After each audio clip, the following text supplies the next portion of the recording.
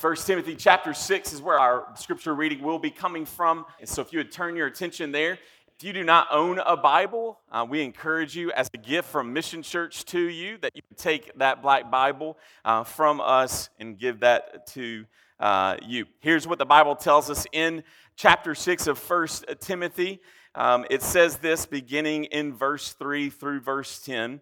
If anyone teaches a different doctrine and does not agree with the sound words of our Lord Jesus Christ and the teaching that accords with godliness, he is puffed up with conceit and understands nothing.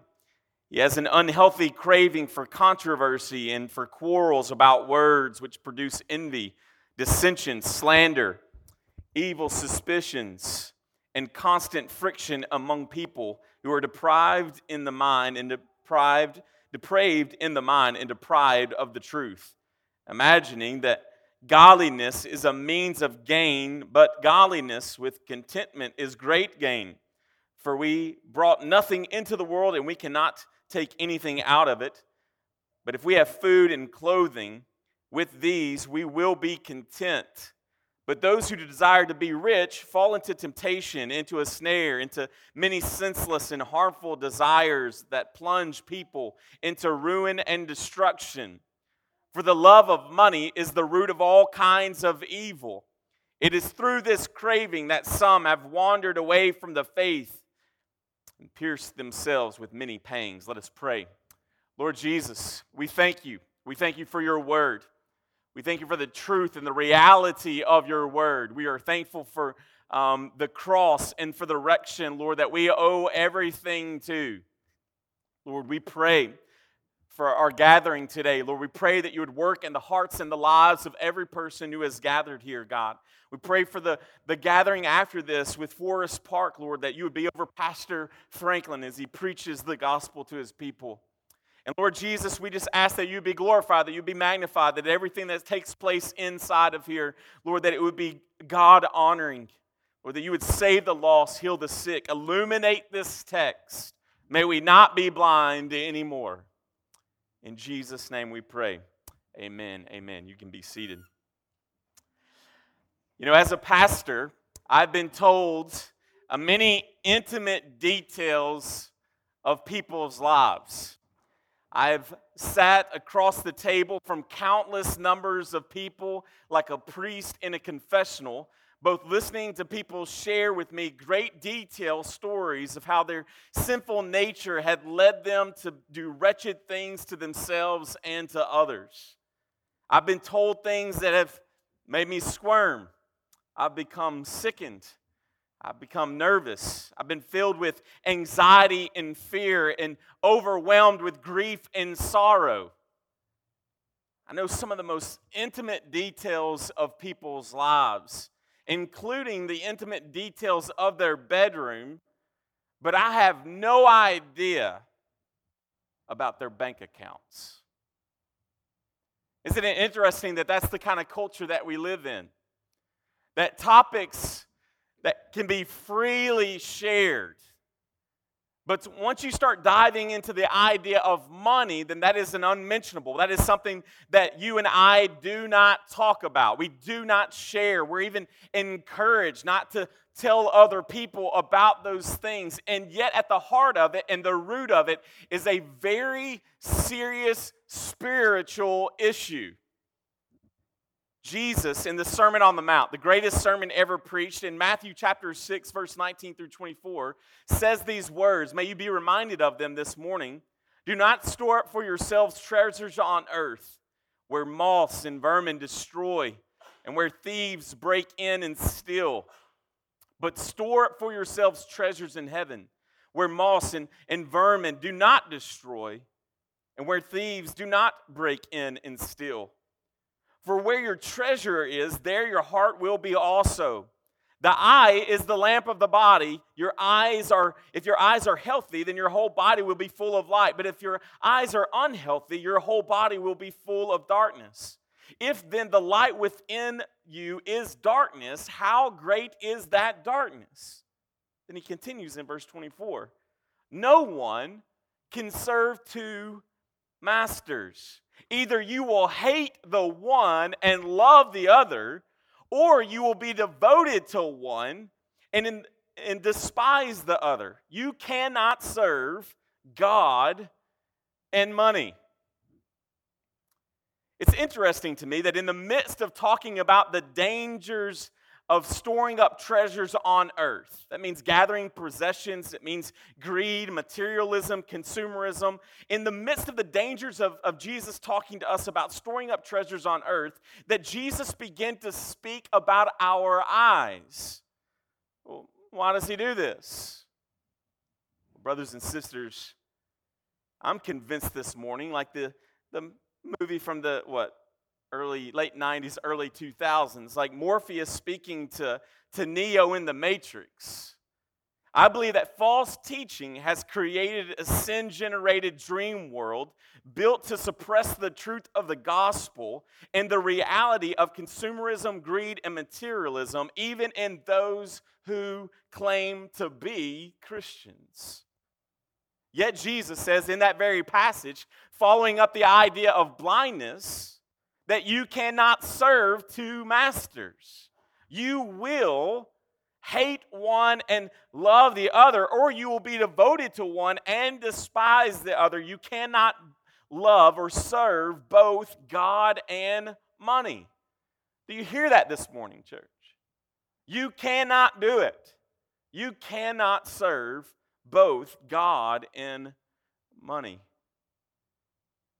Why did Jesus speak about money more than he ever spoke about hell, more than he ever spoke about heaven?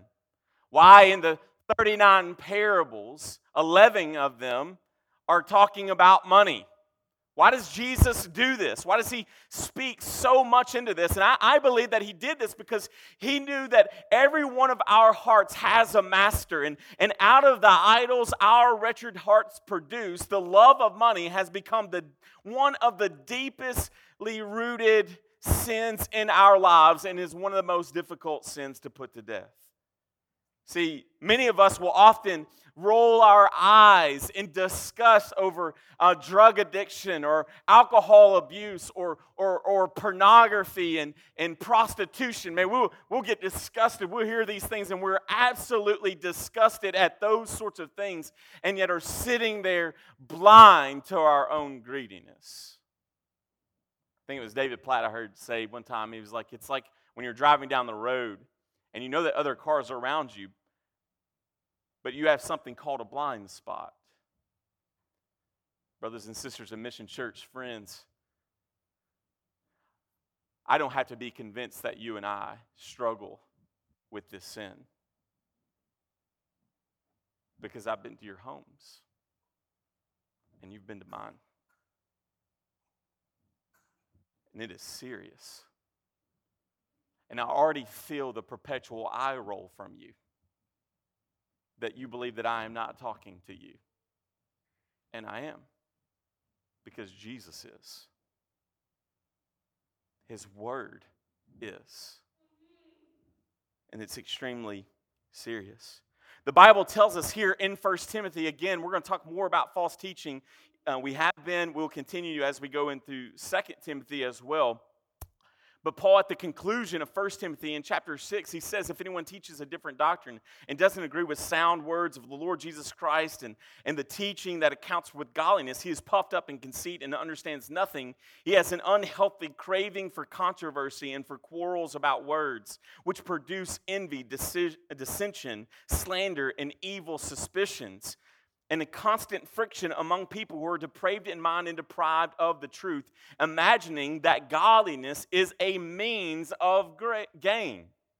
And so the principal teaching that is so apparent in our now modern culture is also an issue that was taking place during biblical times, and that's that men, teachers, were stepping up, claiming to have a version of Christianity that led to the prospering of those hearers. And yet the Scripture is telling us that that is wrong. They saw the gospel, the prosperity gospel, as a means of gain. And yet, you and I, many of us who have awakened to the realization that many of the people on TV and sold in Christian bookstores and all of the like, even popping up on our Facebook feeds, that many of them are supporters and they are propagating a counterfeit gospel. We disagree with them philosophically, and yet practically, we have succumbed to it. We've succumbed to it. See, the love of money is rooted in the heart of discontentment. The love of money is rooted in the heart of discontentment. If we keep reading here where it says, but godliness with contentment is great gain. See how that is in direct opposition of what the false teachers were promoting. The Scripture, no, God Himself, Jesus, the power of the Holy Spirit, inspiring the writers of the Scripture, tells us, but godliness with contentment is great gain, for we brought nothing into the world, and we cannot take anything out of the world. But if we have food and we have clothing, and that idea of clothing there in the original language includes its covering, so it can include, shelter. With these, we will be content.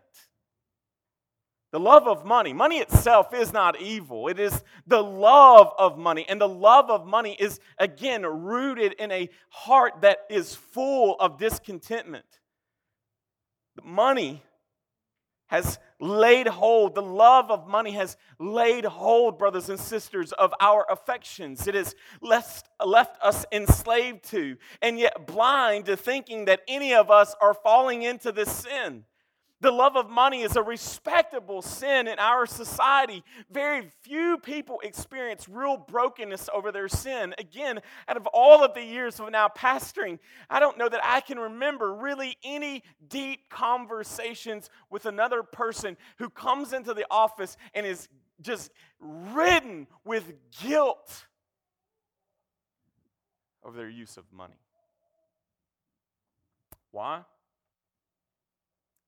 We both support it in each other. It's the sin that we all accept. See, we have a false sense of security in our money. Financial freedom is what we seek instead of freedom in Christ. And you say things, but Pastor Eric, I want to travel. I want to see the world. I want to eat good food. I want to have this. I want to be my own boss. Look at all the freedom. We call this financial freedom. Look at all the freedom I can get. But man, I've watched enough commercials before YouTube videos to realize all I got to do is do 1, 2, 3, and I can be sitting in the mountains and be sitting on my Dodge Viper and all these sorts of things, or have enough friends and family member who I try to keep at an arm's length who have this secret way of making money, and if only I would do it, I could experience freedom. And yet Christ is not found in that freedom. He is not found there. Many of us have more faith in our finances than we have in God. Many of us have more security in our savings account than we do our Savior. It's interesting that in that passage that I quoted here from Matthew, if you look at Luke's version of it, he continues on in the story. And listen to what he says in Luke chapter 16. He says, the Pharisees, so they just heard Jesus talking about this being treasures on earth, where your heart is, your treasure is also. You can't serve God and money, all these sorts of things. And Luke tells us that the Pharisees responded because they're the ones he is preaching to. And it says this, the Pharisees, who were lovers of money, heard all these things and they ridiculed him. Surely not us. This is not us. I mean, if we worship God, He's going to take care of us. But no, they ridiculed him as maybe you're doing me right now. And he said to them, you are those who justify yourselves before men, but God knows your hearts. For what is exalted among men is an abomination in the sight of God. And yet, even in the church, we are all jockeying for position, comparing ourselves and our financial worth with what other people have. We've been made less than. because of your shoes. Less than because you ain't got a well on your shirt. This idea of perpetuating this is only magnified at the realization of what we've created on social media, where you can literally take a picture of your taco and let everybody know about it. You buy a new vehicle. You buy a new home. You have these extravagant trips. Is there anything wrong with having a home? No. Anything wrong with having clothes? No, thank you for wearing them. All right. But when you're trying to create and promote a lifestyle to generate either popularity or business or any of those things, I want you to know that is an abomination before God. And yet it's where so many of us live. So many of us. The love of money is fundamentally not an overspending problem. It's a contentment problem. Discontentment is the soil with which the love of money grows. Great book, Redeeming Money, by Paul David Tripp. We are discontent with where we live. I don't like it here. We're discontent with the car that we drive, the spouse that we have, the way our kids, when we compare them to the way that other kids are, we're discontent in that. We're discontent with our house. We're discontent with our clothes. We're discontent with the amount of vacations or where we have gotten to go. And we're simply just living in this kind of oozing of discontentment. I don't know about you guys. If you're a parent here, maybe you can connect with this. One of the most frustrating things for me as a parent is a lack of gratitude from my kids. It's a lack of gratitude. It's being unappreciative of what they've been given. It actually drives me insane. I don't know, dads, moms, have you ever thought there about a kid who's complaining about something? You've taken them out to eat, you've bought them something, and they're just scoured face complaining about it. And all you can think about is how many hours you had to work in order to produce whatever it was. It drives me crazy. Yet this week I was reminded how often I must look to God. How must I look to Him? The second thing that love of money does is that it leads to destruction. We see this in verses 9 through 10. But those who desire to be rich fall into temptation, into a snare, into many senseless and harmful desires, and plunge people into ruin and destruction. For the love of money is a root of all kinds of evil. It is through this craving that some have wandered away from the faith and pierced themselves with many pangs. The love of money leads to destruction. We fall, the scripture tells us, into a snare. That's a trap. If you've never been outside, there's traps. You hunt animals, you set up traps. Animals get caught, you take their fur, you sell it, you make money. It's a pyramid scheme, all right? And so in that, we see this snare. It's our pursuit of wealth. And the Bible says that we are trapped. Like a person in a pit that's water is just gushing in. It is covered. All the sides are covered with mud, and you're slipping and falling. You are trapped. You are in this snare. Your heart is what is in the claws, trapped into that snare, waiting for he who will come to steal, kill, and destroy, to gather his bounty. And your heart is it. Your heart is it. It tells us that it plunges people into ruin and destruction. Materialism is so serious, brothers and sisters, it is damning. Think of the rich young ruler who would not give up these things in order to follow after Jesus. We are left, the Bible tells us, like the false teachers who are craving controversy. This passage tells us that for the love of money is the root of all kinds of evil. It is through this craving that some have wandered away from the faith. That we crave it. like a shark who can smell blood in the water from miles away, so are many of us over a sign that says sail. We are always looking for the next deal, the next sale. eBay, Amazon, other online shopping has only aided in feeding our brokenness. See, the only difference between you and I and the hoarders is our hoard is organized.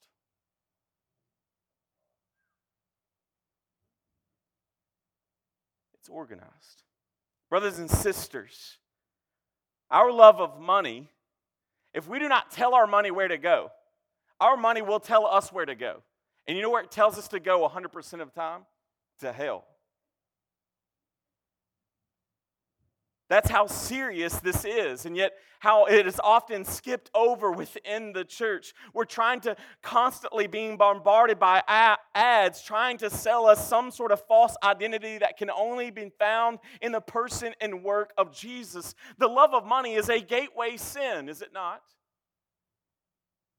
It leads to lying, it leads to stealing, it leads to cheating, it leads to murder, it leads to envy, it leads to pride, it leads to jealousy. Even the sex trafficking organizations throughout the globe and prostitution and stripping and all these sorts of things, they're masked as being a sexual immoral situation, but it is really the love of money that is driving that industry. And it is serious. We are constantly craving something God has not given us yet. Instead of having a life of gratitude for what we have, we are constantly comparing our possessions with those who have more. I want you to think back to the garden. In the garden, listen to what God says. You can have 99% of everything you see. You can have 99% of everything you see, an untainted garden. You can have anything that you want, but you can't have this 1%. And yet, what does our first parents do? They trade in the 99% of all that God had given them because they wanted the 1%, only to realize that the 1% wasn't worth the exchange. And it led to their what? Destruction. It led to their demise. In Matthew chapter 19, verse 23 through 25, and Jesus said to his disciples, "Truly I say to you, only with difficulty with a rich person enter the kingdom of heaven. Again, I tell you, it's easier for a camel to go through the eye of a needle than a rich person to enter the kingdom of God." When the disciples heard this, they were greatly astonished, saying, "Then who can be saved?" That's how radical Jesus' understanding and the seriousness of this is. It is difficult. Only with great difficulty can a rich person enter the kingdom of God. And yet, as we sit here in America, none of us think that that passage is talking about you and I, because compared to the next person next to us, we're not rich. Brothers and sisters, did you know that if you make something like over $24,000 a year, that you are in the 1% richest people on the planet? There's around 7 billion of us. I think 1% is like what, 70 million? You math folks, you can email Justin later and tell him I messed up. But I think it's 70 million is 1%. And guess who is a part of that 1%? You and I. You and I are in the same category as Bill Gates. And yet, what do we find ourselves doing? Complaining, living in discontentment. Listen to these woes. Luke chapter 6. "But woe to you who are rich, for you have received your consolation." James chapter 5, verse 1 through 35. Come now, you rich, weep and howl for the miseries that are coming to you. Your riches have rotted, and your garments are moth-eaten. Your gold and silver have corroded, and their corrosion will be evidenced against you, and you will eat your flesh like fire. You have laid up treasure in the last days. See, brothers and sisters, we often fall into the trap of wanting to possess things instead of wanting to possess God. Many of us are longing for heaven, and God is a supplement. It is a side piece. We really want to see long-lost loved ones and walks on streets of gold, and yet the Bible tells us that godliness with contentment, that is what is great gain. We get God. We get God. Brothers and sisters, as the scripture tells us, what if it profits a man if he gains the whole world and yet loses his soul? There are some beautiful places on the planet. Even though they are tainted by sin, they are awe-inspiring. They are breathtaking. And yet all of them will be eclipsed by the glory of God. They will seem like a pile of elephant dung compared to being and seeing the physical presence of God. It will erase. You'll be like, oh man, why would I ever want to spend more time there? Yet many of us are fighting to go instead of resting where God has us. The reality is we should be living off the minimal while giving the maximum. We don't need more stuff. We need more Jesus. The reason that we are filling our homes and our closets and attics and storage units with stuff is because our hearts are not filled with Jesus.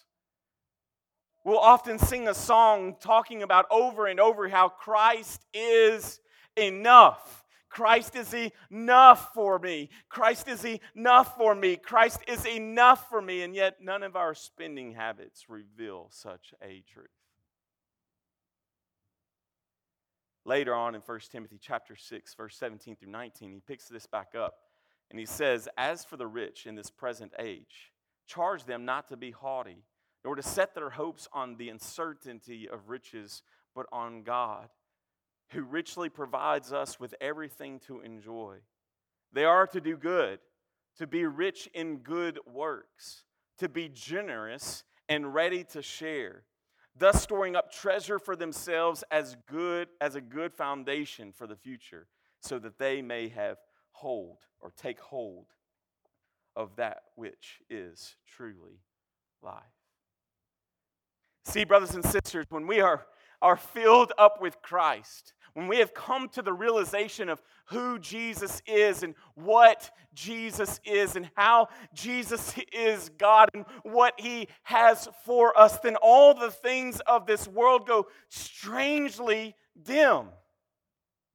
See, the thing is that as Americans, as the wealthy, as the rich, that God, in some cases, you know what He's going to do? That He is for some of us, He is going to make you, even within the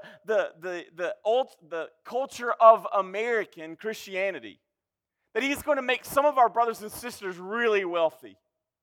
But He's not making you more wealthy so you can live like the wealthy. He's making you more wealthy so you can give more of it away. How many times have, maybe this hasn't happened to you, but I know Laura and I in some desperate times have received unmarked envelopes that have helped us greatly to buy things like groceries. We've received special gifts like that. You know, our first thought is, all the things that we can buy with this. You know what often doesn't come to our minds? We've been given this gift, now let's pay it forward. See, isn't it much easier for us to buy a $20 shirt that we don't need than to give $20 to somebody who is in need? And which comes first? Which is the forethought and which is the afterthought? This is the seriousness of it. That even if God has blessed you within, again, I believe that every one of us in this room are rich. But even in wealth, there are markers of higher wealth. And if God has given you even more wealth, then your responsibility is to steward that even more, to give more of it away. Because the reality is that you realize you don't need all of this. I've only, in 41 years of life, heard one person say, Lord Jesus, don't make me rich. Don't make me rich. You know how I know that we've bought into this lie? Because you were told for years and years and years, if you go to college, you can get a good grade, get a good diploma, and you can make money. And that is a lie.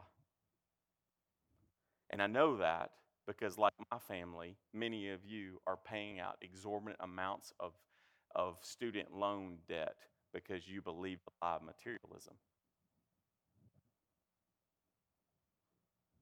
And it's not worth it. It's not worth it. So how do we gospel our greed? How do we gospel our greed? Number one, honest evaluation. Honest evaluation. I'm convinced through Scripture that one, if not the greatest measure of Christian maturity, faithfulness, and possibly salvation is found in how you and I spend our money. I've come across very few people who will honestly evaluate their love of money, and even more who, after admitting it is a problem, are willing to do by grace and through grace the hard things to make war against that sin. Let me ask you a few questions. Don't answer right now. Honest evaluation. How much debt do you have? And if you believe in something called good debt, then you have just proven that this sermon is true.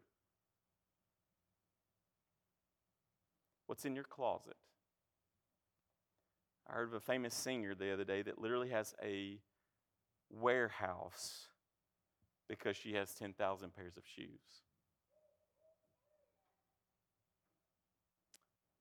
Do you live paycheck to paycheck? Do you give generously, sacrificially, and joyfully?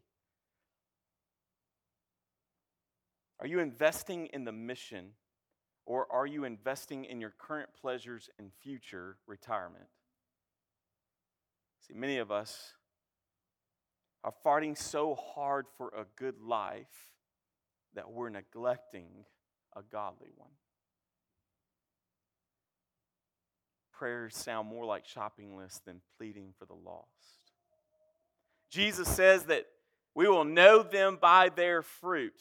And if all we had to go on was our checkbook balance, our bank statement, what would our stewardship reveal about us? Let's say the only way to tell a believer from a non-believer was based on our spending and giving habits. Would you be able to tell a difference between a lost person and yourself? First thing that we have to do in order to gospel our greed is to have an honest evaluation. You may do, and here, listen to me, here's what you and I do. Like the rich young ruler, I do all of these things awesome. So I'm just going to count on grace for this one. And yet God turns that economy on its head. He said, yep, you were pretty good on all those things. You got to give up this one. The second thing, confession. After you've had an honest evaluation, then you confess. You confess it. You confess it to Jesus, and you confess it to a believer who will help you. All right? You confess it to Jesus, and you confess it to a believer who will help you. The third thing that you and I should do is that we need to biblically and practically educate ourselves.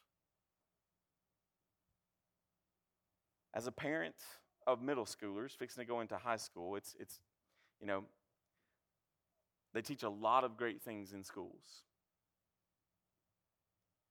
But if we're not teaching our kids, if it's not being taught, which it should be taught at home anyway, how to educate our kids on the usage of money and biblical spending habits and what that looks like.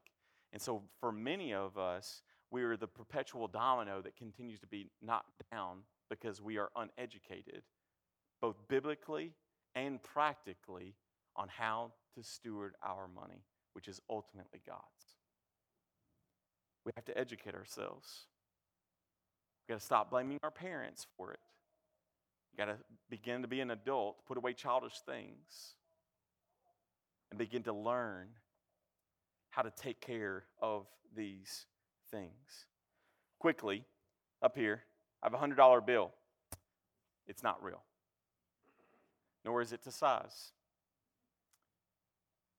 In this dollar bill, I've marked it out by 10 little sections because 10s are easier to deal with out of a $100 bill. Educate. You got to educate yourself. Within the church, those who claim to be Christians, guess how many give?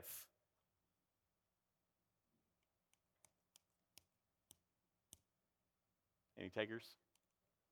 All right. Well, let's take it even a step further. Most Christians do not give. And those who do give, we talk all this stuff about the 10%, but do you know how much they give? Those who do give about 2%.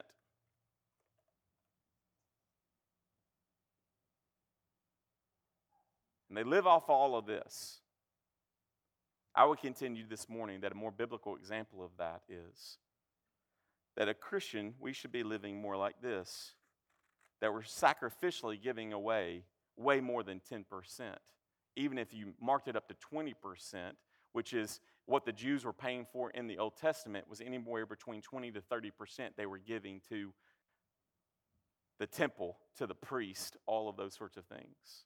To make this mission go forward, they were giving that much. And yet under grace, those who do give are only giving 2%. So that leaves all of this, right? That leaves 8, right? 8 to play with. Then what we should be doing is taking another 20% and you put that away. So now we're down 40%. So the Lord, in wisdom, put this away. That's wise, all right? Give generously, sacrificially. That is biblical. And then God says, and I'm going to leave you with 1, 2, 3, 4, 5, 60% of it for you to invest in and use in order to take care. My provision for you is this. And yet, even if we do give the 2% or even we get 10%, even if you give 20%, that doesn't give us permission to take this 60% and use it on whatever it means necessary. Are we honoring God with even this? Are we even living anywhere close to this? Educate, first biblically, and then practically. And if you need help with that, I am more than welcome to help you, to have an honest, non-judgmental conversation and help you, pastor you. Our pastors will help pastor you, and we will help get you some professional help. It can change. I know it can. I know it can. Number 4, we repent and begin stewarding our money. We begin to hate things like debt. We begin, again, to give generously. We begin to give sacrificially. And I know in our sin, we're already sitting here going, but if I give any money, that's sacrificial. Yeah, that's not what it should hurt a little bit. It should keep you and I, wherever that is, and the person who makes $1 bazillion and the person who makes $20,000, what makes them hurt in that giving is going to be a different sliding scale. But that it is sacrificial, that it does hurt. It keeps us from being able to do something that our hearts want to be able to do. Why? Because we're sacrificing this in order to give for the mission. We give generously, sacrificially, joyfully, and full of gratitude. And then the last thing is this. We've got to preach the gospel to ourselves. To gospel our greed, we must preach the gospel to ourselves. Having said everything that I've said this morning, and it's a lot, having and following a budget, having a savings account, giving, throwing some change at the church will not change your heart. We must be liberated from the enslaving power of money and discontentment. We must be saved, brothers and sisters. We can be debt-free and eternally bankrupt. Meaning that you and I can be excellent with our money and be forever lost. A personal budget is healthy, it is practical, it's beneficial, and yet it is kindling for hell apart from an authentic relationship with Jesus. Again, the goal is God. God is the gain. Believers, are you willing to lose everything and count it as rubbish compared to knowing Jesus? In 2 Corinthians chapter 8, verse 9, it says, "For you know the grace of our Lord Jesus Christ, that though he was rich, yet for your sake he became poor, so that you, by his poverty, might become rich." I want you to know this morning that if you're a person who has been wayward, that you have gone and you have been drifting away from the gospel, if you have been drifting away from Jesus and how he would want us to steward our money, if you are deeply in debt, if you are a slave to the borrower, then I want you to understand that even Jesus dying upon the cross, that in that very moment, that he saved sinners who are struggling with those very things as well. And you need to repent to him. And you need to come to Jesus. You need to turn in faith this morning, because your only hope for the depravity and the wickedness of your greedy, selfish hearts is an almighty, loving, gracious God who is willing, though he was rich for your sake, became poor. Your wealth, brothers and sisters, is not in the possessions that you own that will be burned one day or divided up and argued over by your kids or given to Hope House for them to throw away. Your worth is not in a vehicle. It is not in the size of your home or the sneakers on your shoe. Your worth is found in the person and value of Jesus. You were bought with a price. He gave his life a ransom for many. He paid the debt our sin required, for the wage of sin is death, and he paid it all. Jesus did not give the 2%. He did not give 10%. Jesus gave every ounce of his blood. He was spilled out for the sins of his people. See, brothers and sisters, I believe that one little piece of Jesus' DNA was perfect enough to cover all the sins of the church. And yet he bled out. He bled out for his people. He died for his people. Brothers and sisters, God does not need our money, but he does want our hearts. Jesus didn't die for your possessions. He died for your heart. The gospel reminds me, listen to this, let this be a sweet salve upon our broken hearts. The gospel reminds us that we are poor, yet have been given a key to the kingdom. That I'm not the sum of my possessions, but rather the prized treasure of a king. That I'm a slave, and yet I am an heir. That I'm spiritually bankrupt, yet my cup runneth over. That my house, though it crumbles in around me, my Redeemer has gone to prepare a place for me. Though I am in debt, a debt I could never repay, but the debt is paid, and it is paid in full, as the song that we sing says. What riches of kindness he lavished on us. His blood was the payment. His life was the cost. We stood beneath a debt we could never afford. Our sins, though they are many, His mercy is more. Is your life bowed this morning to King Jesus or King Money? Do not walk away from here blind. I pray for a spirit of brokenness to fall upon our congregation, not to the moment of just mental assent, but physical practice. May we be hearers and doers of the church, of Christ, of the Word. Mission, come to Him. Come to Jesus. Find rest in Him. He is abundant life. He gives what money can never pay. Reconciliation with an almighty God. And to get that is gain. Let's pray.